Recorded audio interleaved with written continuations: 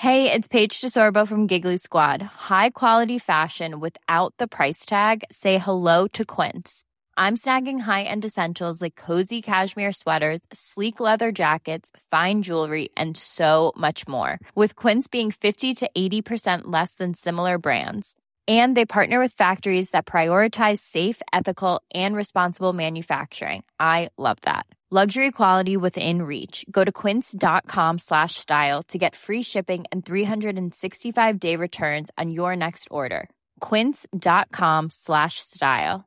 I'm Sandra, and I'm just the professional your small business was looking for. But you didn't hire me because you didn't use LinkedIn Jobs. LinkedIn has professionals you can't find anywhere else, including those who aren't actively looking for a new job, but might be open to the perfect role, like me. In a given month, over 70% of LinkedIn users don't visit other leading job sites. So if you're not looking on LinkedIn, you'll miss out on great candidates like Sandra. Start hiring professionals like a professional. Post your free job on linkedin.com/people today.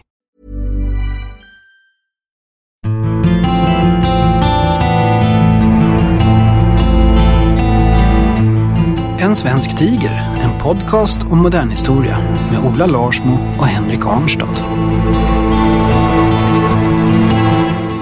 Ja, välkomna ska ni vara allihopa, alla kära lyssnare, till ett nytt avsnitt av vår lilla podcast En svensk tiger. Och idag har vi ett jätteintressant ämne som vi strax ska komma in på, en jätteintressant gäst. Men först måste jag ju fråga Henrik, hur mår du? Hej Ola Larsson, jag mår jättebra, tack. Det är så underbart med det här vintervädret, solen skiner. Ja, det är i varje fall ordentlig vinter för en gångs skull, vilket jag är väldigt glad för, som jag tycker om att åka skidor. Men vi ska utan vidare omsvep också introducera vår gäst idag, nämligen professorn i mänskliga rättigheter vid Stockholms universitet, Hans-Ingvar Roth. Hej! Hej! Det vi tänkte be att få prata med idag, nämligen mänskliga rättigheter och deras status och inte minst deras historia.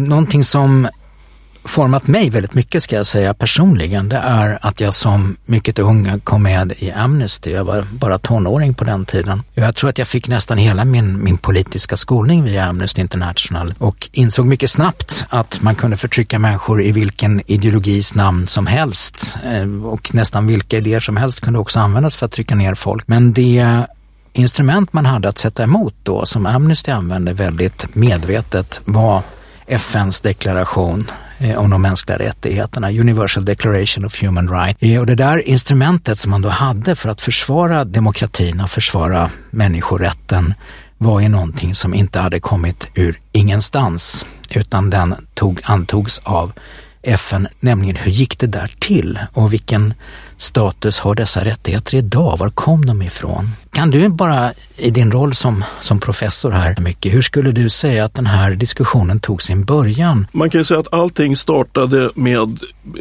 skapandet av FN i San Francisco 1945. Och då skrev man en stadga för FN där det också ingick att FN skulle värna om de mänskliga rättigheterna och även då, kan man säga, klargöra vilka de är och vilka är de grundläggande rättigheterna som världssamfundet ska följa. Och då, ett år efter då, så hade det ekonomiska sociala rådet möte i London och man utsåg en mänsklig rättighetskommission med ordförande Eleanor Roosevelt, presidentänkan efter Franklin Roosevelt. Hon blev då ordförande i denna grupp och man strävade då att ha en arbetsgrupp som hade brett geografiskt och kulturellt ursprung. En liten skrivargrupp, så att säga, drafters som det hette, fick i uppgift att skissa då på hur en sån här deklaration om mänskliga rättigheterna skulle se ut.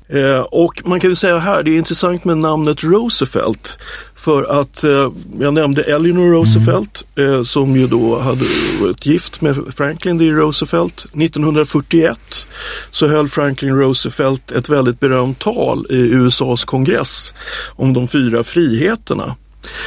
Frihet från hunger, nöd, frihet från fruktan och frihet till tro eller religionsfrihet och frihet att få yttra sig. De 4 friheterna. Och man kan säga, här spelade då Franklin Roosevelt också en väldigt viktig roll för FNs deklaration. För alla de här friheterna finns sedan med på ett eller annat sätt i deklarationen. Det finns också väldigt vackra bilder tecknade kring de här rättigheterna som man ofta ser faktiskt. Ja. Som vart ju väldigt grundläggande. Men som sagt, det börjar inte heller här. För om man går tillbaka i människans historia så har det ju med jämna mellanrum liksom kommit historiska ögonblick att man känner att vi måste formulera rättigheter. Det finns ju några milstolpar på vägen där. Man brukar tala om Magna Carta till exempel i England, man talar om franska revolutionen. Så de här rättigheterna har ju också en väldigt spännande förhistoria. De kommer ju ur ingenstans, de kommer ju inte ur ingenstans. Va? Nej, precis. 1215, Magna Carta, som egentligen var ju ett begränsat dokument och det var väl primärt rättssäkerhet som lyftes fram där. Men om vi tittar på FNs deklaration om de mänskliga rättigheterna så är det ett väldigt brett rättighetsdokument. Ja. Och där är både ekonomiska, sociala, kulturella rättigheter men också civila, politiska. Och aldrig tidigare hade det formulerats ett sådant brett rättighetsdokument som gällde den enskilda individen. Och det var ju revolutionerande kan man säga.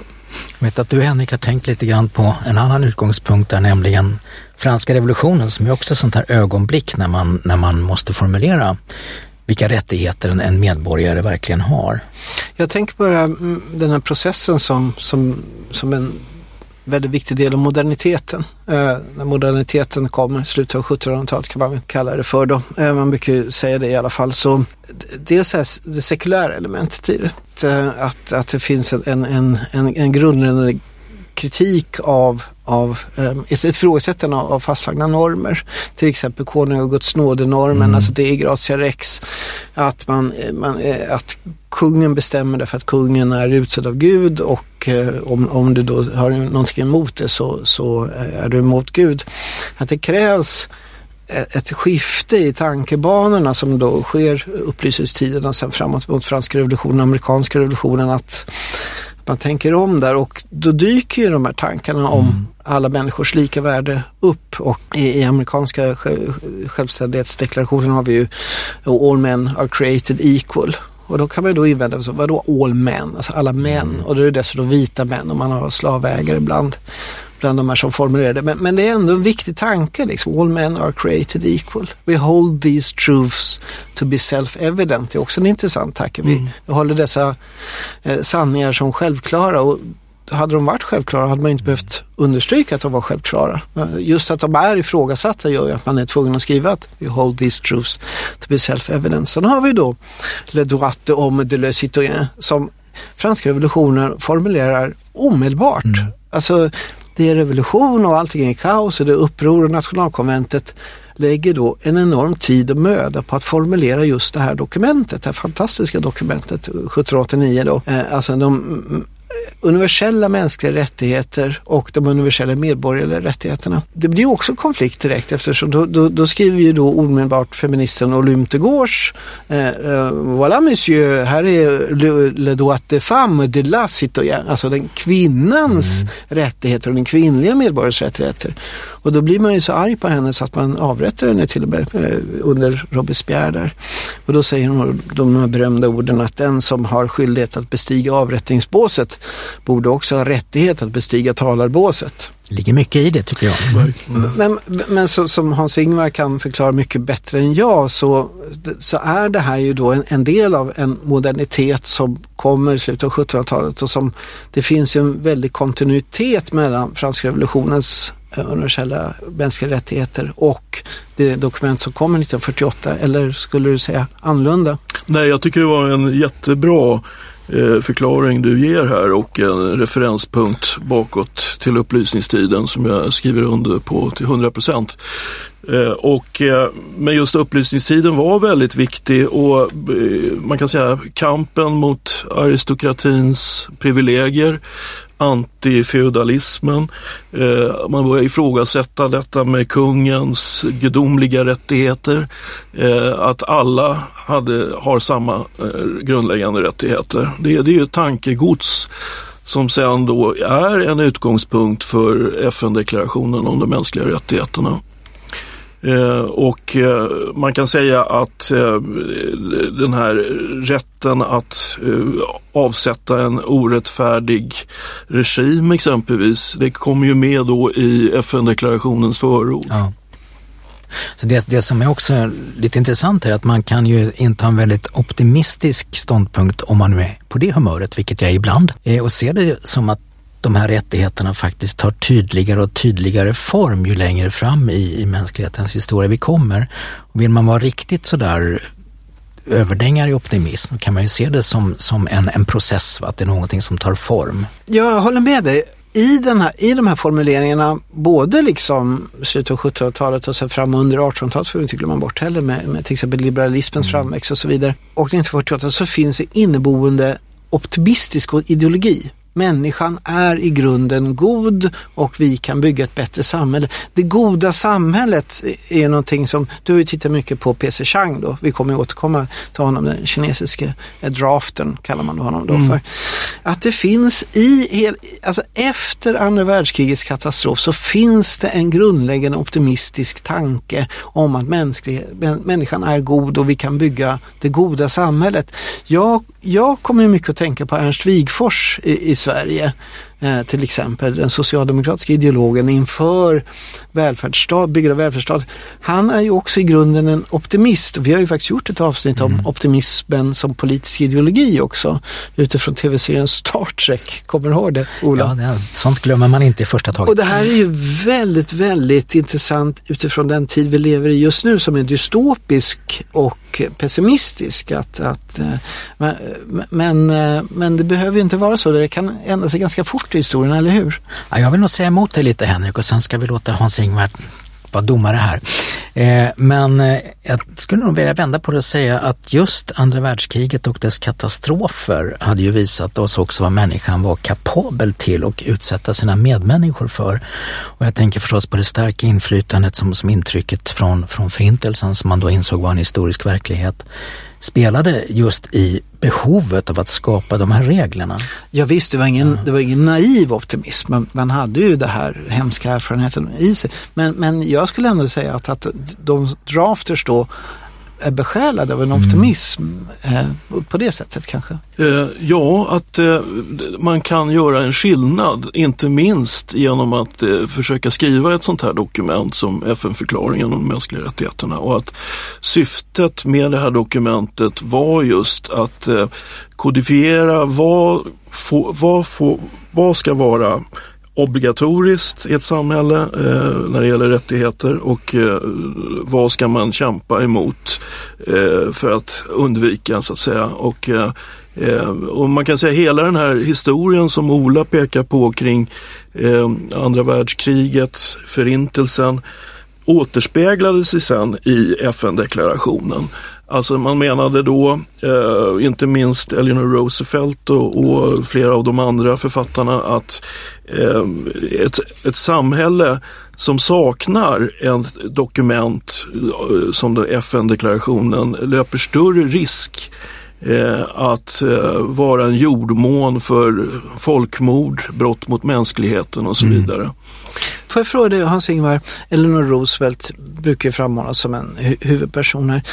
Hur kommer hon hit? Hur kommer hon till de här ståndpunkterna och insikterna? Hur kommer det sig att hon, just en presidentänkan så att säga, hur tar hon den här rollen? Vad är den processen? Ja, alltså hon blev ju då utsedd, kan man väl säga, mycket också på grund av USAs roll här. Hon hade ett väldigt gott förhållande till Harry S. Truman, som hade efterträtt hennes man, och då hade hon ju visat sig på många sätt, också i sin roll som First Lady, vara en oerhört skicklig en skicklig politisk tänkande person helt enkelt, och en mycket amabel person. Hon hade en förmåga att sprida god stämning omkring sig och en vilja att hitta bra kompromisslösningar och så vidare. Så att alla hennes personliga kvalifikationer var ju då en en viktig orsak att hon fick det här jobbet. Samtidigt USA var ju väldigt angeläget också att ha en roll att spela. Ja. Men hon hade ju inte någon direkt akademisk bakgrund, hade inte jobbat med de här frågorna på ett explicit politiskt plan, men hon hade visat sig ha en väldig engagemang i sociala frågor inte minst. Så jag tror också att man ska inte underskatta hennes radikalism. Hon har ju spelat en roll egentligen under hela den epok som Roosevelt formade, som kallas för New Deal, alltså de sociala reformer i USA som egentligen hävde den ekonomiska krisen efter depressionen, och där är hon ju väldigt, väldigt närvarande. Fast hon inte är vald politiker så spelar hon en roll som First Lady väldigt tydligt. Ett exempel på det är ju när den kända svarta operasångerskan Marian Anderson förbjuds att sjunga av Daughters of the American Revolution vid en stor konsert i Washington. Så vill de inte upplåta sin konsertlokal. Det var på 30-talet? Det här är 1938 tror jag det är. Jag är lite osäker. Och vad som händer är alltså att det är då som Eleanor Roosevelt ordnar den första stora utomhuskonserten vid Lincoln-monumentet, där Marian Anderson sjunger USAs nationalsång. Och det där blir sedan upptakten till Martin Luther Kings stora massmöte på samma plats 1968 då. Så att hon är väldigt framme och hon har väldigt starka idéer om rättvisa, och inte minst hon är en väldigt tydlig antirasist i den här tiden. Och det sägs, det är apokryfiskt förstås, men det sägs att Franklin D. Roosevelt hade en liten aftonbön där han bad på kvällen att gode Gud gör Eleanor trött. För hon hade så mycket idéer liksom om hur samhället skulle vara. Så hon är verkligen, verkligen rätt person att hamna på den här positionen som hon gör. Men jag vill fråga dig, Hans-Ingvar, bara att FN hade ju också en föregångare, nämligen Nationernas förbund. Var det inte något sånt arbete som hade gjorts där? Ja, det var ju väldigt begränsat egentligen, och det fanns inte på deras agenda att kodifiera och ett dokument kring de individuella mänskliga rättigheterna. Däremot så hade man uppmärksammat olika minoriteters rättigheter, etniska, nationella minoriteter. Så där fanns det ett arbete som var gjort, och det fanns också ILO, eller den International Labour Organizations, samtida då med Nationernas förbund här, ville ju också då kodifiera bättre arbetsvillkor och rätten till arbete. Men det hade varit så att säga ett begränsat arbete, och det var inte alls i samma stora skala som FN-deklarationen jobbades fram utifrån då. Så det som jag också tycker är rätt fascinerande är att när vi började planera det här samtalet så pekade du mig i en intressant riktning, nämligen den holländsk-amerikanska historikern Johannes Morsink, som har skrivit flera tjocka böcker som handlar om just hur de här reglerna för mänskliga rättigheter, hur de väldigt tydligt är formulerade som en reaktion på förintelsen. Det är ju ändå det stora traumat i tiden, måste man säga, vid den här tidpunkten. Sen kanske man tappar bort det under några decennier igen. Men just under de här åren när världen ännu står öppen, kalla kriget inte har börjat, Tyskland och Italien och Japan är besegrade, så har man den här gläntan i tiden när man försöker formulera någonting. Och det vore jätteintressant att höra dig säga några ord om just det här som Morsink är inne på, hur det här ändå var en reaktion på, kan säga, den uppenbara ondskan som hade uppenbarat, så att helt folk som skulle förintas, och inte bara ett folk utan flera grupper. Ja, och jag tycker det finns väldigt mycket i Morsinks tes här, och tesen, eller den övergripande tesen, det är ju då att man kan säga att FN-deklarationen är en positiv kontrastbild till allt det som nazisterna utförde. Ja. Så att man kan nästan härleda varenda artikel egentligen i FN-deklarationen från det som nazisterna gjorde. Alltså ta artikel 3, var och en har rätt till liv, frihet och personlig säkerhet, de så kallade immunitetsrättigheterna. Artikel 4, ingen får hållas i slaveri eller träldom. Slaveri och slavhandel i alla dess former ska förbjudas. Och artikel 5, ingen får utsättas för tortyr eller grym, omänsklig eller förnedrande behandling eller bestraffning. Och sen inte minst artikel 6, var och en har rätt att överallt erkännas som en person i lagens mening. Man kan säga att allt det här bröt nazisterna emot. Sen de efterkommande rättigheterna, detta med rätten till egendom och detta med att artikel 9, ingen får godtyckligt hållas fängslad exempelvis. Så att alltså, det är så verkligen slående hur hela tiden nazisternas politik är den mörka klangbotten till detta dokument. Många i den här mänskliga rättighetskommissionen, de hade ju då oerhört närliggande erfarenheter av nazisternas grymheter, och P.C. Chang, som vi ska prata om senare, hade ju också personliga erfarenheter av japanernas brott mot mänskligheten. Och det här fanns hela tiden i deras medvetanden. Jag tänker också på att det är en reaktion på bristen på reaktion under förintelsen. Att USA gjorde ju inte så mycket specifikt angående förintelsen, utan tvärtom Goebbels skriver i dagboken 1942 att amerikanerna, britterna är lyckliga över att vi utrotade judiska slödret, skriver Goebbels, och det finns vissa saker som tyder på att han har uppfattat saker rätt där. USA under förintelsen var väldigt räddhågs för att agera enligt den forskning som jag har läst, utifrån att för nazisterna menar att USA är judekapitalet och judarna styr amerikanerna och så vidare. Och i och med att man var väldigt rädd att bekräfta den bilden, för det var ju den bild som också framhölls av amerikanska antisemit. Det är först 1944 med Raoul Wallenberg i Budapest av War Refugee Board, då börjar liksom USA agera angående förintelsen. Men när man då skänker pengar till sådana här räddningsoperationer, jag vet till exempel att man var väldigt engagerad just i Sveriges roll under förintelsen. Man gav pengar till Sverige för att Sverige skulle agera. Men 1944 är ju förintelsen i princip över. De flesta ungarsituationen. Alltså, 80% av judarna som dödas i förintelsen dör 42-43, och då, så att vad jag kan liksom känna att det finns liksom en sorts moralisk skuldkänsla nästan, att nu måste vi visa att det här var faktiskt någonting som vi vill engagera oss i, att vi vill skapa de här mänskliga rättigheterna. Men det kanske är helt fel. Nej, men alltså det är ju väldigt bra uttryckt, och man kan ju titta då på förordet av FN-förklaringen, att alltså det andra stycket, eftersom ringaktning och förakt för de mänskliga rättigheterna har lett till barbariska gärningar som har upprört mänsklighetens samvete. Detta är ju en direkt referens till nazisternas folkmord, inte minst. Och så att denna grupp som då hade till uppgift att skriva den här förklaringen, de hade det här som du beskrev så bra hela tiden framför sig, att det här var en stor underlåtelse också. Att världssamfundet inte reagerade på dessa grymheter. Men att det här är då den upprinnelse för det här dokumentet, dessa barbariska gärningar. Och det fanns ju diskussioner om hur specifik man skulle vara.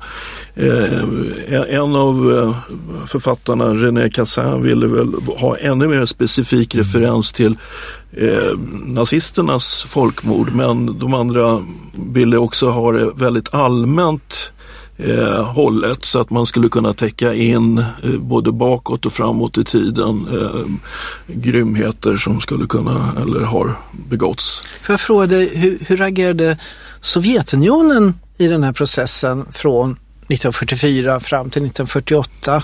De var ju med på tåget här. Det var ju fantastiskt att man kunde ändå samla ihop den här gruppen och nå ändå konsensus om så många frågor.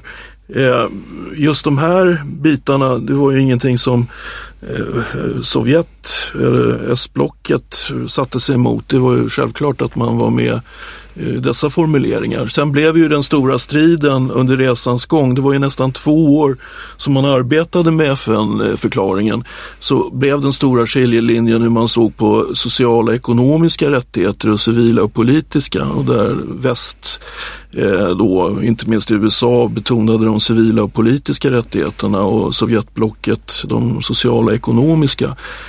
Och där blev ju kan man säga, konfliktlinje, men man lyckades ju också överbrygga denna konflikt. Och det kom ju med både sociala, ekonomiska och civila och politiska i dokumentet. Det är väldigt intressant, därför att om man läser litteraturen, också din bok om Chiang, så ser man det här att när den här frågan om sociala och ekonomiska rättigheter kommer upp så får Sovjet lite oväntad hjälp från Sydamerika. Alltså de latinamerikanska länderna understryker utifrån sin revolutionära tradition att det är mycket viktigt.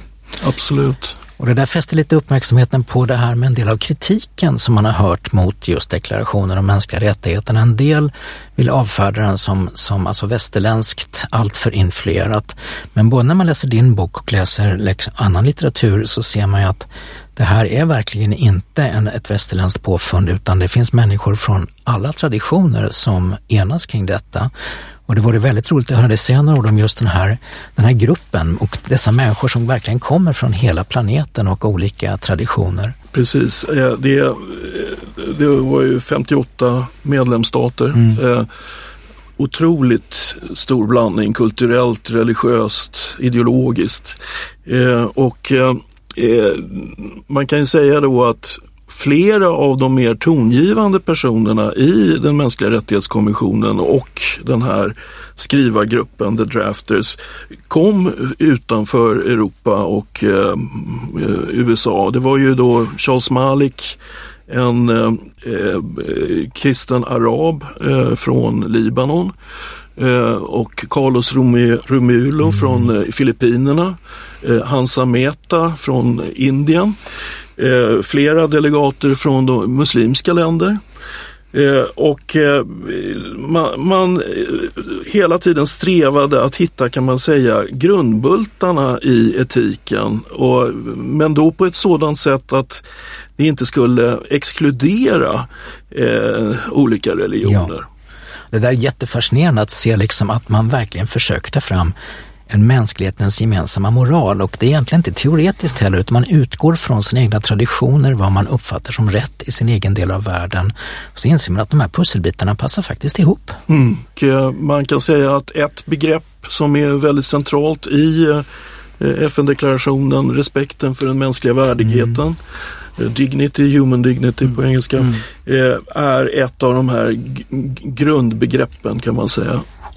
Och sen också detta i artikel 1, att alla människor har förlenats, eller endowed heter det ju på engelska här, men med förnuft och samvete, den här föreställningen att människan har en god sida som man ska värna, så att säga.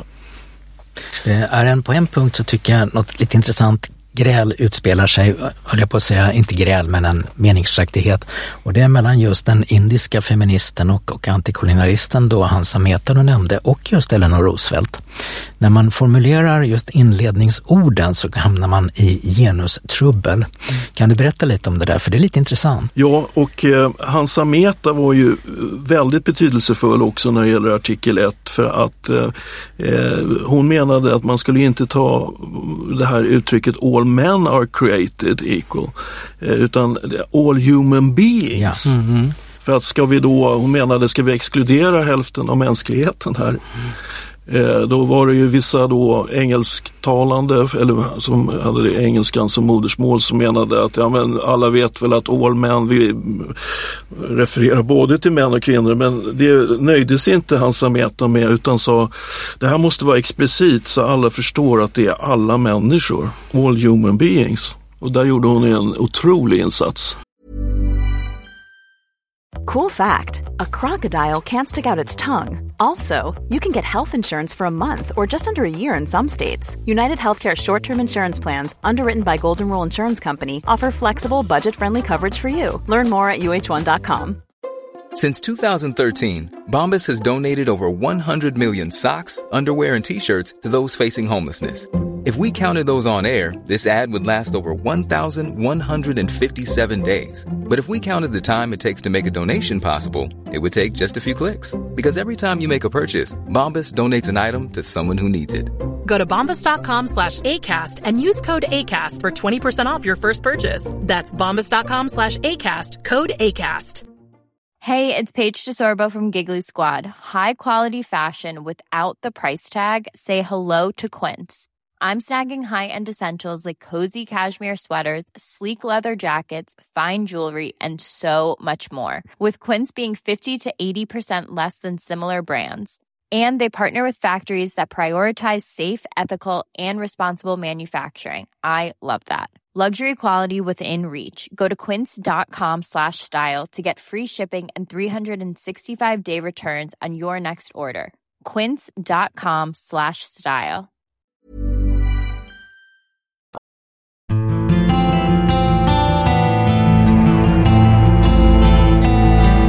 Du lyssnar på En svensk tiger, en podcast om modern historia med Ola Larsmo och Henrik Arnstad. Det är ju flera sådana intressanta saker som kommer upp där olika kulturella skiljelinjer dyker upp. Till exempel när man diskuterar religion. Och en intressant aspekt av deklarationen är att den faktiskt den nämner religion, men den rensade från religiösa uttryck på ett ganska intressant sätt. Och som du sa, det är ju muslimer, det är kristna, det är ateister, det är judar som är med och tar fram den här deklarationen. Och jag tycker det är lite intressant med att man slår fast att det är fullkomligt rimligt och tillåtet att lämna sin religion, eller all religion om man vill.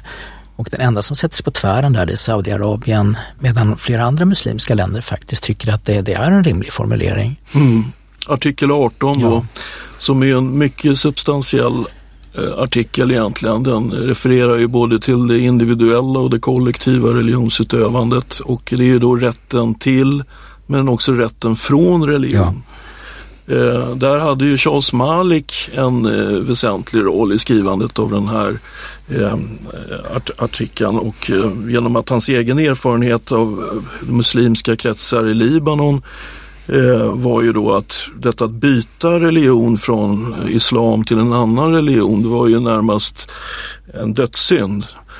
Och han hade levt med det där som professor på universitetet i American University i Beirut, och hade mött studenter som då hade velat konvertera till en annan religion, men att det var så svårt då på grund av då de här det ortodoxa synsättet hos muslimska grupper. Men man fick ändå med sig en del andra muslimska delegater på att den här paragrafen var rimlig alltså. Ja.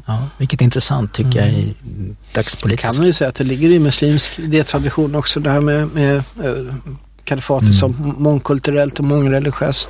Men det är ju intressant att det är just Libanon också som är då, idag förknippar med Libanon mycket med inbördeskriget och vad som hände efteråt.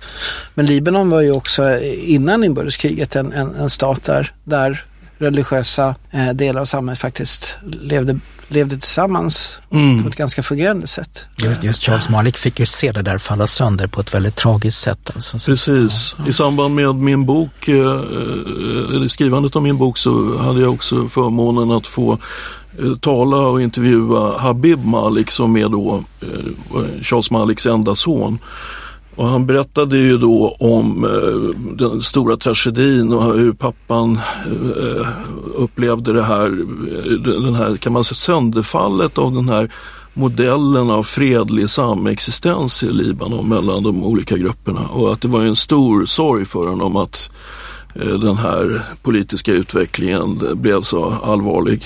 Tycker du, det där beskriver ju väldigt fint just skälen i det här dokumentet från 1948, att det är liksom, det går framåt ibland och så går det bakåt och man ser mörkret framför sig och så ser man liksom, nej men nu vänder det här, nu går det att se någonting annat framför oss. Men jag är väldigt nyfiken på hur togs då däremot 1948 när man då presenterar det här dokumentet? Vad blir reaktionen från omvärlden? Men tänker du på inom FN eller utanför FN? Eller utanför FN, generellt. Hur reagerar mänskligheten på det här dokumentet? Det är ju inget bindande dokument, det är ju inte internationell lag till exempel, utan det är ju en sorts uppmaning till det goda inom oss.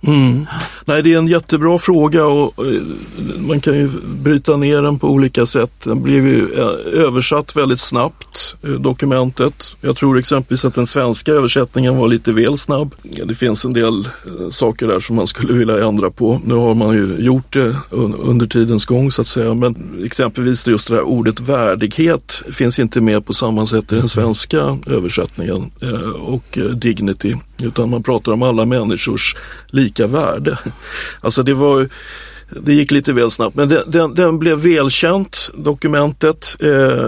Många grupper tog till sig det snabbt. Sen kan man säga att det kalla kriget började och den här diskussionerna kring mänskliga rättigheter hamnade, kan man säga, delvis i bakgrunden genom då stormaktskonflikten och kalla kriget. Och man kan väl säga att under 50-talet så var inte mänskliga rättigheter direkt så här högt på den politiska agendan.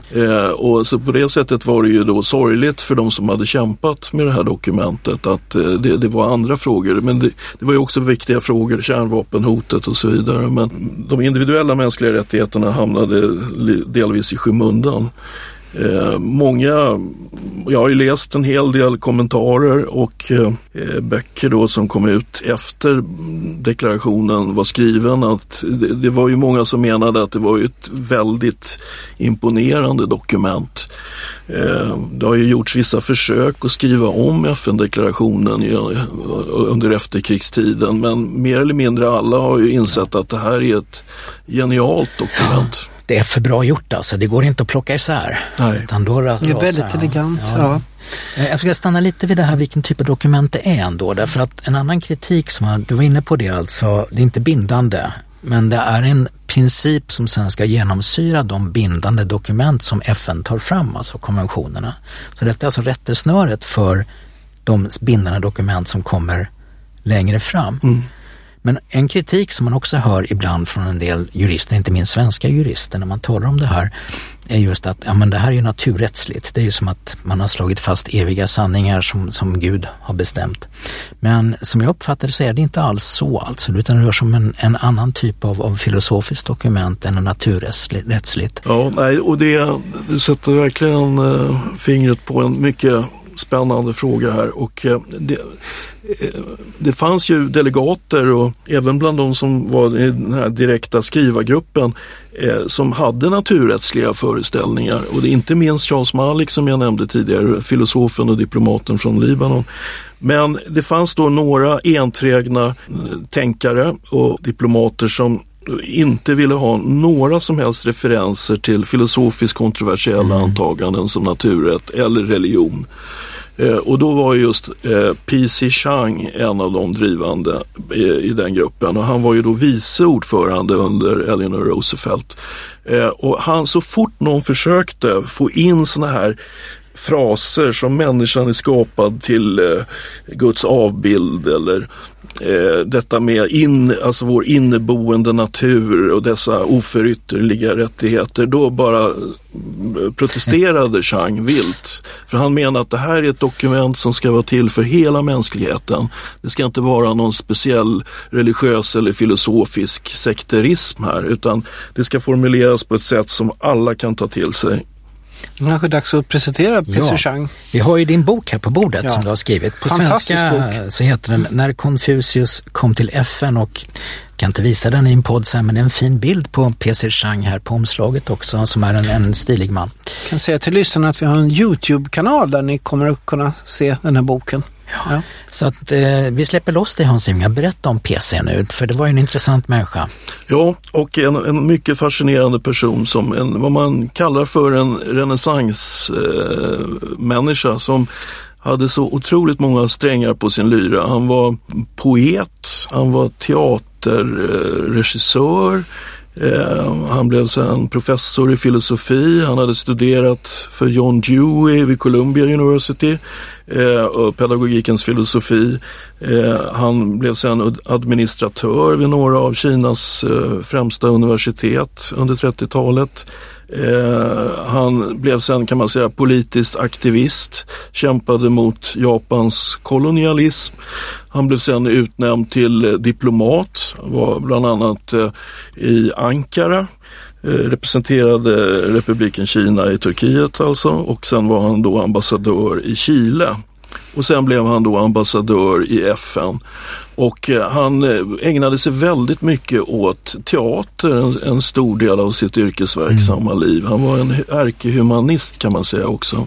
Man kanske också kan säga att republiken Kina alltså inte är detsamma som folkrepubliken Kina som vi känner idag som Kina, utan det här var ju alltså den del, resten av idag är då Taiwan så att säga. Men lyssnarna kanske inte känner till den här, att det finns två Kina så att säga. Jo, 1949 då avslutades ju då det här inbördeskriget i Kina mellan Kuomintang, som representerade den politiska ledande gruppen inom republiken Kina, förlorade inbördeskriget mot Mao Zedong och kommunistpartiet, och man flydde då mer eller mindre från fastlandet till Formosa eller Taiwan, och där levde ju då republiken Kina kvar. Och då Chiang, han representerade ju då republiken Kina. Och det blev ju problem för honom när han var i FN, för att inte minst Sovjetblocket menade ju att han inte var en legitim representant. Han representerade bara en liten grupp. Och det gjorde det också väldigt svårt för honom i början av 50-talet, och det var ju framförallt stödet från Eleanor Roosevelt som gjorde det möjligt för honom att arbeta vidare, men till slut blev det för mycket, kan man säga, och han hade också en dålig hälsa i slutet av sitt liv och hade haft hjärtinfarkter men han var heller ingen medlem av Kuomintang, och han var ingen medlem av kommunistpartiet, så att han befann sig i någon slags ideologiskt ingenmansland, kan man säga. Vilket på sätt och vis kanske gjorde honom vässad för att sortera bort ideologisk bråte ur det här dokumentet. Absolut. Så det är du ju inne på i din bok, att han är väldigt kritisk mot Kuomintangs korrupta sidor, alltså den korruption som sprider sig i den gamla republiken. Och han är inte heller marxist, han ser inte något gott komma ur Maos revolution. Däremot var du inne på det förut också, att han blir ju vittne också till japanernas faktiskt övergrepp på civilbefolkning och hur människor behandlas, och det är väl också en viktig ingång till hans arbete i FN, tänker jag.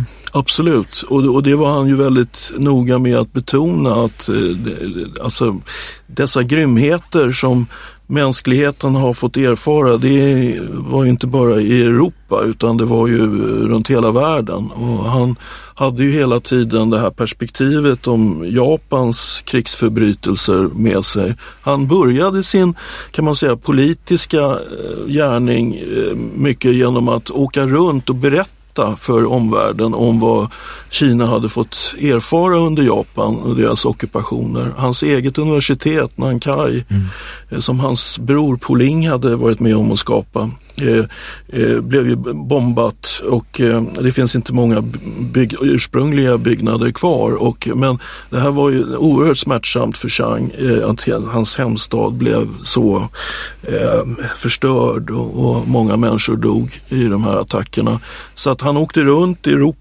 han åkte runt i USA, berättade mycket ingående om vad japanerna hade gjort. Och det här hade han, man kan säga att han ville ju då värja sig för att det skulle vara ett alltför eurocentriskt perspektiv i också skrivandet av den här deklarationen. Att det skulle tas upp också Japans krigsförbrytelser. Och där kommer vi in då på hans konfucianska förståelse av konfuciansk filosofi, och när jag läser då demokratiteori så hänvisar man då till en kinesisk demokratitradition som dels då tar upp Konfucius, men så också tar upp en filosof som heter Mencius. Och det här är någonting som du har tittat på, vet jag. Ja, och Mencius kan man säga var det var väl en av de allra viktigaste tänkarna för P.C. Chang inte minst. Och Mencius brukar ju kallas för en mer humanistisk, mjukare Konfucius. Han var inte så hierarkisk i sitt tänkande och han betonade också människans medkännande sidor och det här uttrycket på kinesiska ren och Chang översatte det då till two-man-mindedness eller sympati för våra medmänniskor. Det var ju ett väldigt viktigt etiskt begrepp hos Mencius och kom med då kan man säga i artikel 1 av deklarationen när det står att människan har både förnuft och samvete. Och med ordet samvete ville Chang då referera till Mencius, hans idé om att vi har en inneboende förmåga att visa sympati för våra medmänniskor. Och Mencius levde då, om jag har skrivit upp rätt här, 372 till 289 före Kristus. Det är väldigt gammalt det här. Men ändå så är det alltså en levande tradition som Chang tar med sig in i 1948. Absolut, och man kan ju säga att Kina idag, både Folkrepubliken och Taiwan, alltså de har ju hela tiden det här väldigt gamla arvet medvetet framför sig. Och studenter, barn i skolan lär sig ju de här konfucianska klassikerna och då tillsammans med det kinesiska språket så har man ju då ett väldigt starkt kulturellt kitt som är tusentals år tillbaka. Och Chang var på en kinesisk nationalism, Gongchu heter det väl på, alltså mittens rike, det centrala kungariket, att Kina var världens mitt och att han hade en stolthet med sig i det kinesiska arvet in i FN-arbetet, men att han ändå han lyckades liksom förhandla med de där två diskurserna så att säga. Det är så här hela världen, allt lika mycket värt, men att han också hade en kinesisk nationalistisk stolthet med sig in i arbetet. Du skriver om det i din bok i alla fall. Ja, och jag hade ju då också förmånen att få intervjua Changs yngste son, född 1928. Det var väl i grevens tid kan man säga. Att, han betonar ju hela tiden att pappan hade en så kallad storkinesisk inställning till världen. Kina var den mest framstående civilisationen. Det var mittens rike. Samtidigt sa han att min pappa var ju oerhört skicklig på att socialt anpassa sig till olika situationer och den här storkinesiska attityden den dolde han väldigt väl så att säga. Men det fanns hela tiden där i bakgrunden och en enorm stolthet över det kinesiska arvet. Och det tycker jag också det är en sak som är väldigt viktigt att lyfta fram, det här mångkulturella men också den här starka beroendet av Kinas traditioner. När man anklagar Chang för att ha varit en västerländskt inspirerad tänkare. Det finns ju en kritik som tar fasta på att han läste vid Columbia University och att han därigenom blev westernized eller inspirerad av västvärldens traditioner. Men han behöll ju hela tiden det här kinesiska klassiska filosofiska arvet. Jag tycker det är intressant också när man läser hur förhandlingarna gick till i gruppen, alltså som skulle ta fram deklarationen, så ser man ju dels att det är människor som faktiskt har en fot i många olika traditioner. Alltså som du säger, Chang, han är djupt rotad i sin kinesiska tradition. Han förstår sig också på västerlandet. Hansa Mehta är ju en liknande produkt, alltså hon är en indisk feminist från landsbygden som också förstår sig på det brittiska kolonialväldet. Så att det här är människor som liksom har satt ner fötterna i flera olika traditioner och kanske därför också förstår det nödvändiga att förhandla fram en gemensam, vi ska inte kalla det kompromiss, men en gemensam sanning om vad vi har att hålla oss till i det moderna samhället. Och det är också roligt tycker jag när man läser din bok och också en sån bok som Mary Ann Glendons bok som heter A World Made New, som handlar om de här förhandlingarna, hur arga de är på varandra. Så det kan ju framstå som ett väldigt sådär godmodigt, välvilligt dokument, för det tar fasta på människans bästa sidor. Samtidigt, det går ganska hett till och Chang retar också upp en del av de andra, om inte jag har förstått din bok fel. Absolut, och särskilt Charles Malik, den libanesiska filosofen som ju då var kristen och var inspirerad av naturrätt, de hade ju väldigt starka diskussioner. Sen kunde de efter diskussionerna gå ut och äta lunch tillsammans, och de hade alltså väldigt professionell hållning, kan man säga. Och Chang var ju, som du betonade här också, en person som kunde hitta kompromisser men inte göra avkall på sina grundprinciper. Han ville ju då att dokumentet inte skulle vara ett uttryck för självisk individualism exempelvis. Det var ju lätt att annars att tro, här har vi en samling rättigheter, detta ska vi ha. Men artikel 29 i dokumentet betonar ju människans plikter gentemot sitt samhälle. I artikel 1 så finns det då att vi ska agera i en anda av gemenskap. Det här var ju Chang direkt ansvarig för att det skulle hamna där. För att det började med vårt ansvar, våra plikter, och det slutade med våra plikter, kan man säga, genom artikel 29. Så att det var en inramning till alla rättigheterna. Men jag förstår, när jag läser rätt också, så Chang hade en tanke om att det här är inte bara lagar, liksom, så att man ska hålla sig till de här lagarna och så ska man inte gå utanför dem, eller mänskliga rättigheter, utan han såg det också som ett pedagogiskt instrument för att skapa en bättre värld. Absolut, och han hade ju, kan man säga, vad man kallar för en dualistisk syn på människan. Vi har ju en brutal djurisk sida, men vi har också en god medkännande sida. Och han menade då att FN-förklaringen skulle vara ett moralpedagogiskt instrument. Det skulle lyfta upp oss, det skulle betona våra goda sidor. Och han uttryckte, tycker jag, väldigt bra genom att säga: vi står nu i början till en ny humanism efter alla dessa brutaliteter som mänskligheten har erfarit. Att vi har en chans, a window of opportunity. Vilket de verkligen hade. Yvonne Hirdman vet jag har pratat om, hon har ju skrivit om krigsslutet som ett år 0. Att det finns en chans att skapa någonting helt nytt. Och den här år 0-tanken verkar finnas i det här dokumentet. Att nu finns det möjlighet att göra någonting bättre av mänskligheten efter den här katastrofen. Och det var ju verkligen 11:55 eller vad man säger. Ja. För att samtidigt som man då klubbade igenom deklarationen i Paris 10 december 1948 var ju flygplanen på väg. Man hörde flygplanen som skulle åka till Berlin. Berlinblockaden och de ökade spänningarna mellan Sovjet och västvärlden.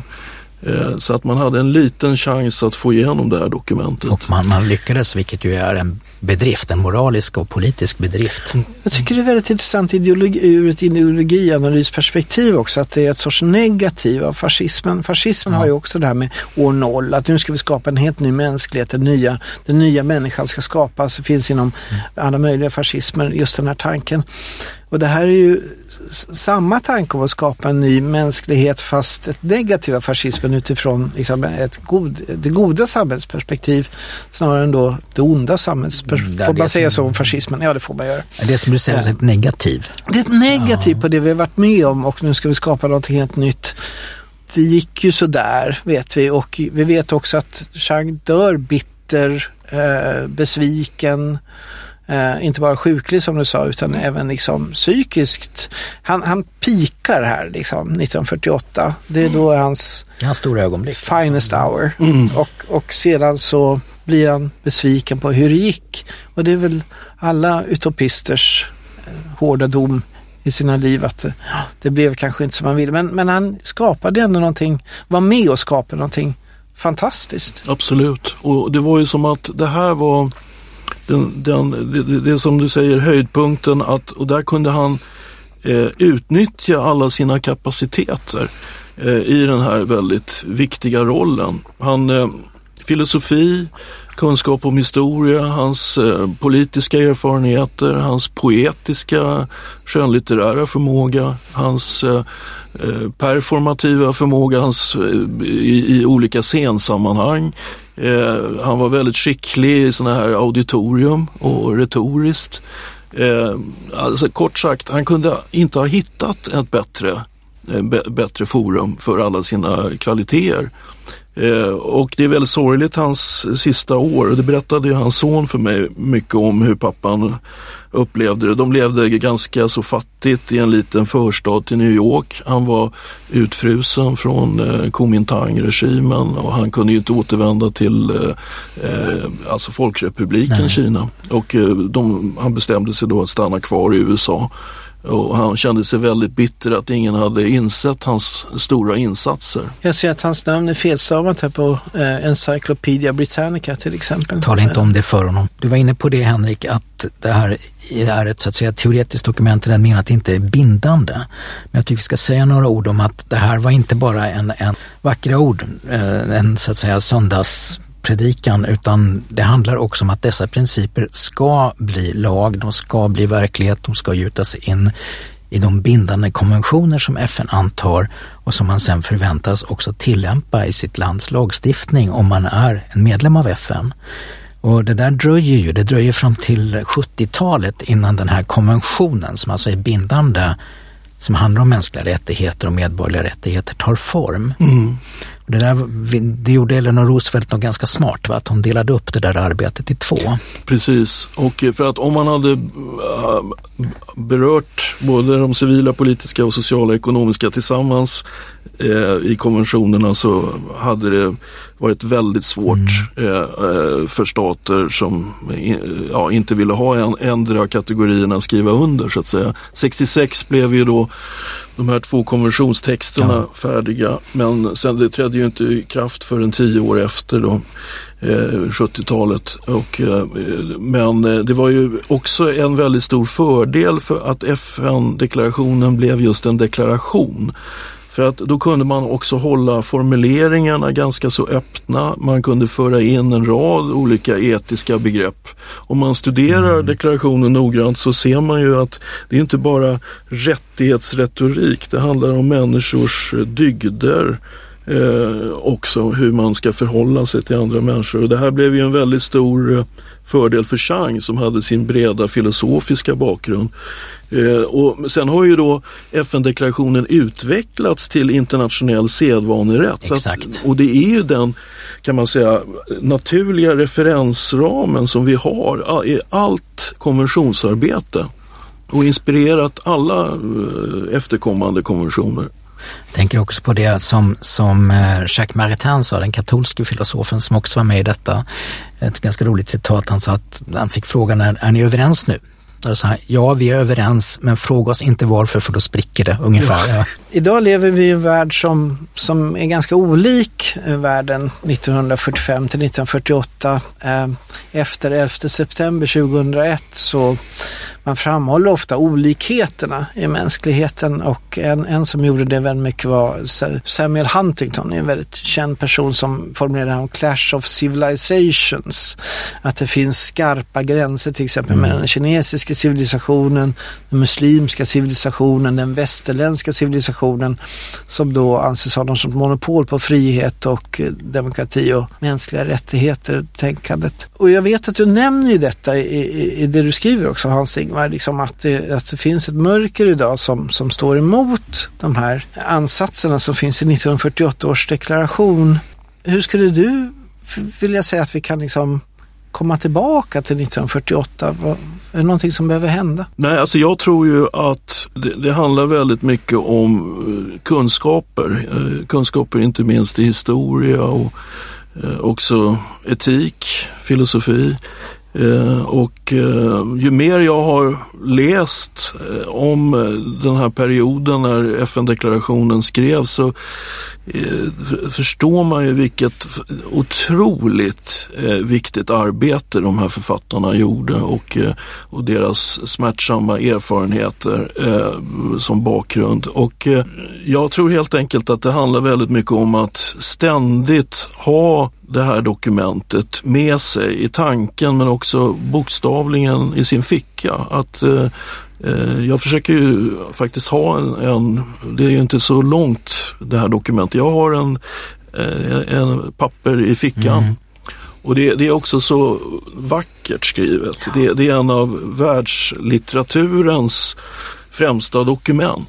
Och att det kanske nästan låter religiöst det här, men jag känner att det här är något av de här artiklarna. Det är någonting man alltid ska ha med sig i sin vardag. Jag håller helt och hållet med dig, alltså att jag tycker på den här punkten ska man vara fundamentalist. Bara på den här punkten. Men du har ju varit inblandad, Ola, i en debatt om det här just nu med en socialdemokratisk debattör som menar att de här mänskliga rättigheterna det är ingenting gudagivet, utan det är någonting som... Nej, alltså ur ett svenskt rättspositivistiskt perspektiv så framstår det här som naturrättsligt, för att använda de här begreppen. Alltså att det finns en svensk juridisk tradition som säger att det finns inga liksom absoluta rättigheter, utan de är alltid ett uttryck för förhandling och politiska beslut och så vidare. Så där hamnar faktiskt delar av den svenska juridiska traditionen lite i clash med just det här dokumentet. Och du har ju också sagt till mig att eftersom de sista förintelseöverlevarna nu håller på att dö bort, att det är därför vi ser en fundamental kritik av de mänskliga rättigheterna där de förlorar i status. Hur tänkte du där? Jo, jag tänker så här att Sverige är ett av de länder som har ställt sig mycket, mycket solidariskt med FNs deklaration. Alltså vi har försökt tillämpa den i svensk lagstiftning, och det var till exempel diskussion när barnkonventionen, som är en bindande konvention som härleds ur deklarationen, skulle bli svensk lag, implementeras i svensk lag. Där satte sig till exempel Moderaterna på tvären i riksdagen. Och vi kan se hur svenska politiker, menar jag, backar från lojaliteten mot de här grundläggande värderingarna som det egentligen inte har varit någon diskussion om i Sverige. Det har inte varit några politiska partier före Sverigedemokraterna som har velat distansera sig från FNs deklaration om de mänskliga rättigheterna. Nu ser vi i de nya alliansbildningarna hur det börjar bli alltså en politiskt retorisk väg att gå, att man distanserar sig från dessa grundläggande demokratiska värderingar, vilket jag tycker är en förskräckligt destruktiv utveckling av svensk politik. Och det vi sa till varandra, Hans Wingar, jag tror du höll med mig där, att egentligen borde vi allihop ställa de svenska partiledarna till svars och ställa frågan: hur ställer ni er till FNs deklaration om de mänskliga rättigheterna? Är ni fortfarande obrottsligt lojala mot dem?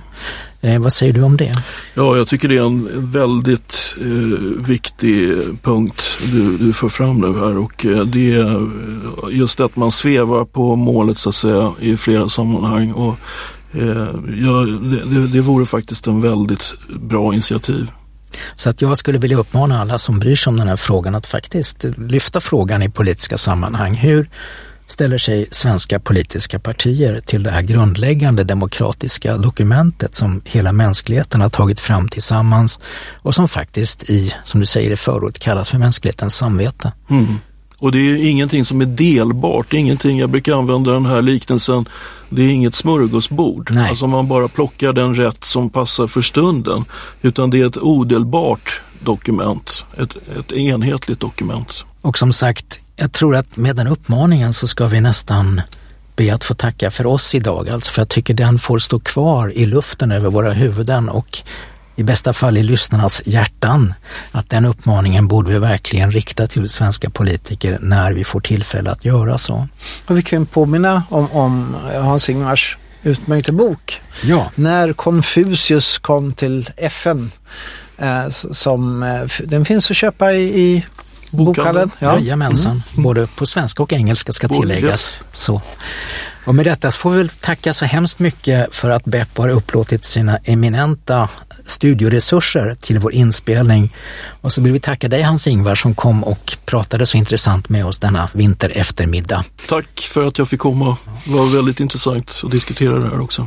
Och vi påminner gärna om våra tittare om att vi har en YouTube-kanal där ni hittar våra information, och där har vi precis spelat in en video med ståuppkomikern och journalisten Moa Svan som diskuterar humor och historia, om man kan skoja om historia. Det är en liten YouTube-video som ligger där ute på vår YouTube-kanal, och där får ni gärna gå in och titta och prenumerera på vår YouTube också.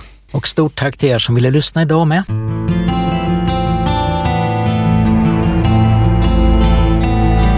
Du har lyssnat på En svensk tiger, en podcast om modern historia med Ola Larsmo och Henrik Arnstad.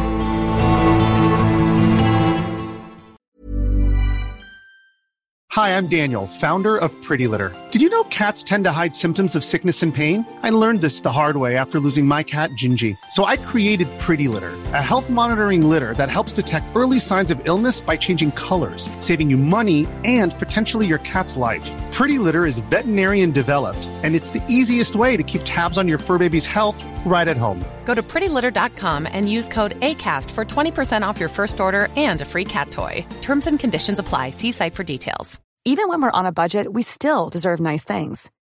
Quince is a place to scoop up stunning high-end goods for 50 to 80% less than similar brands. They have buttery soft cashmere sweaters starting at $50, luxurious Italian leather bags, and so much more. Plus, Quince only works with factories that use safe, ethical, and responsible manufacturing. Get the high-end goods you'll love without the high price tag with Quince. Go to quince.com/style for free shipping and 365-day returns.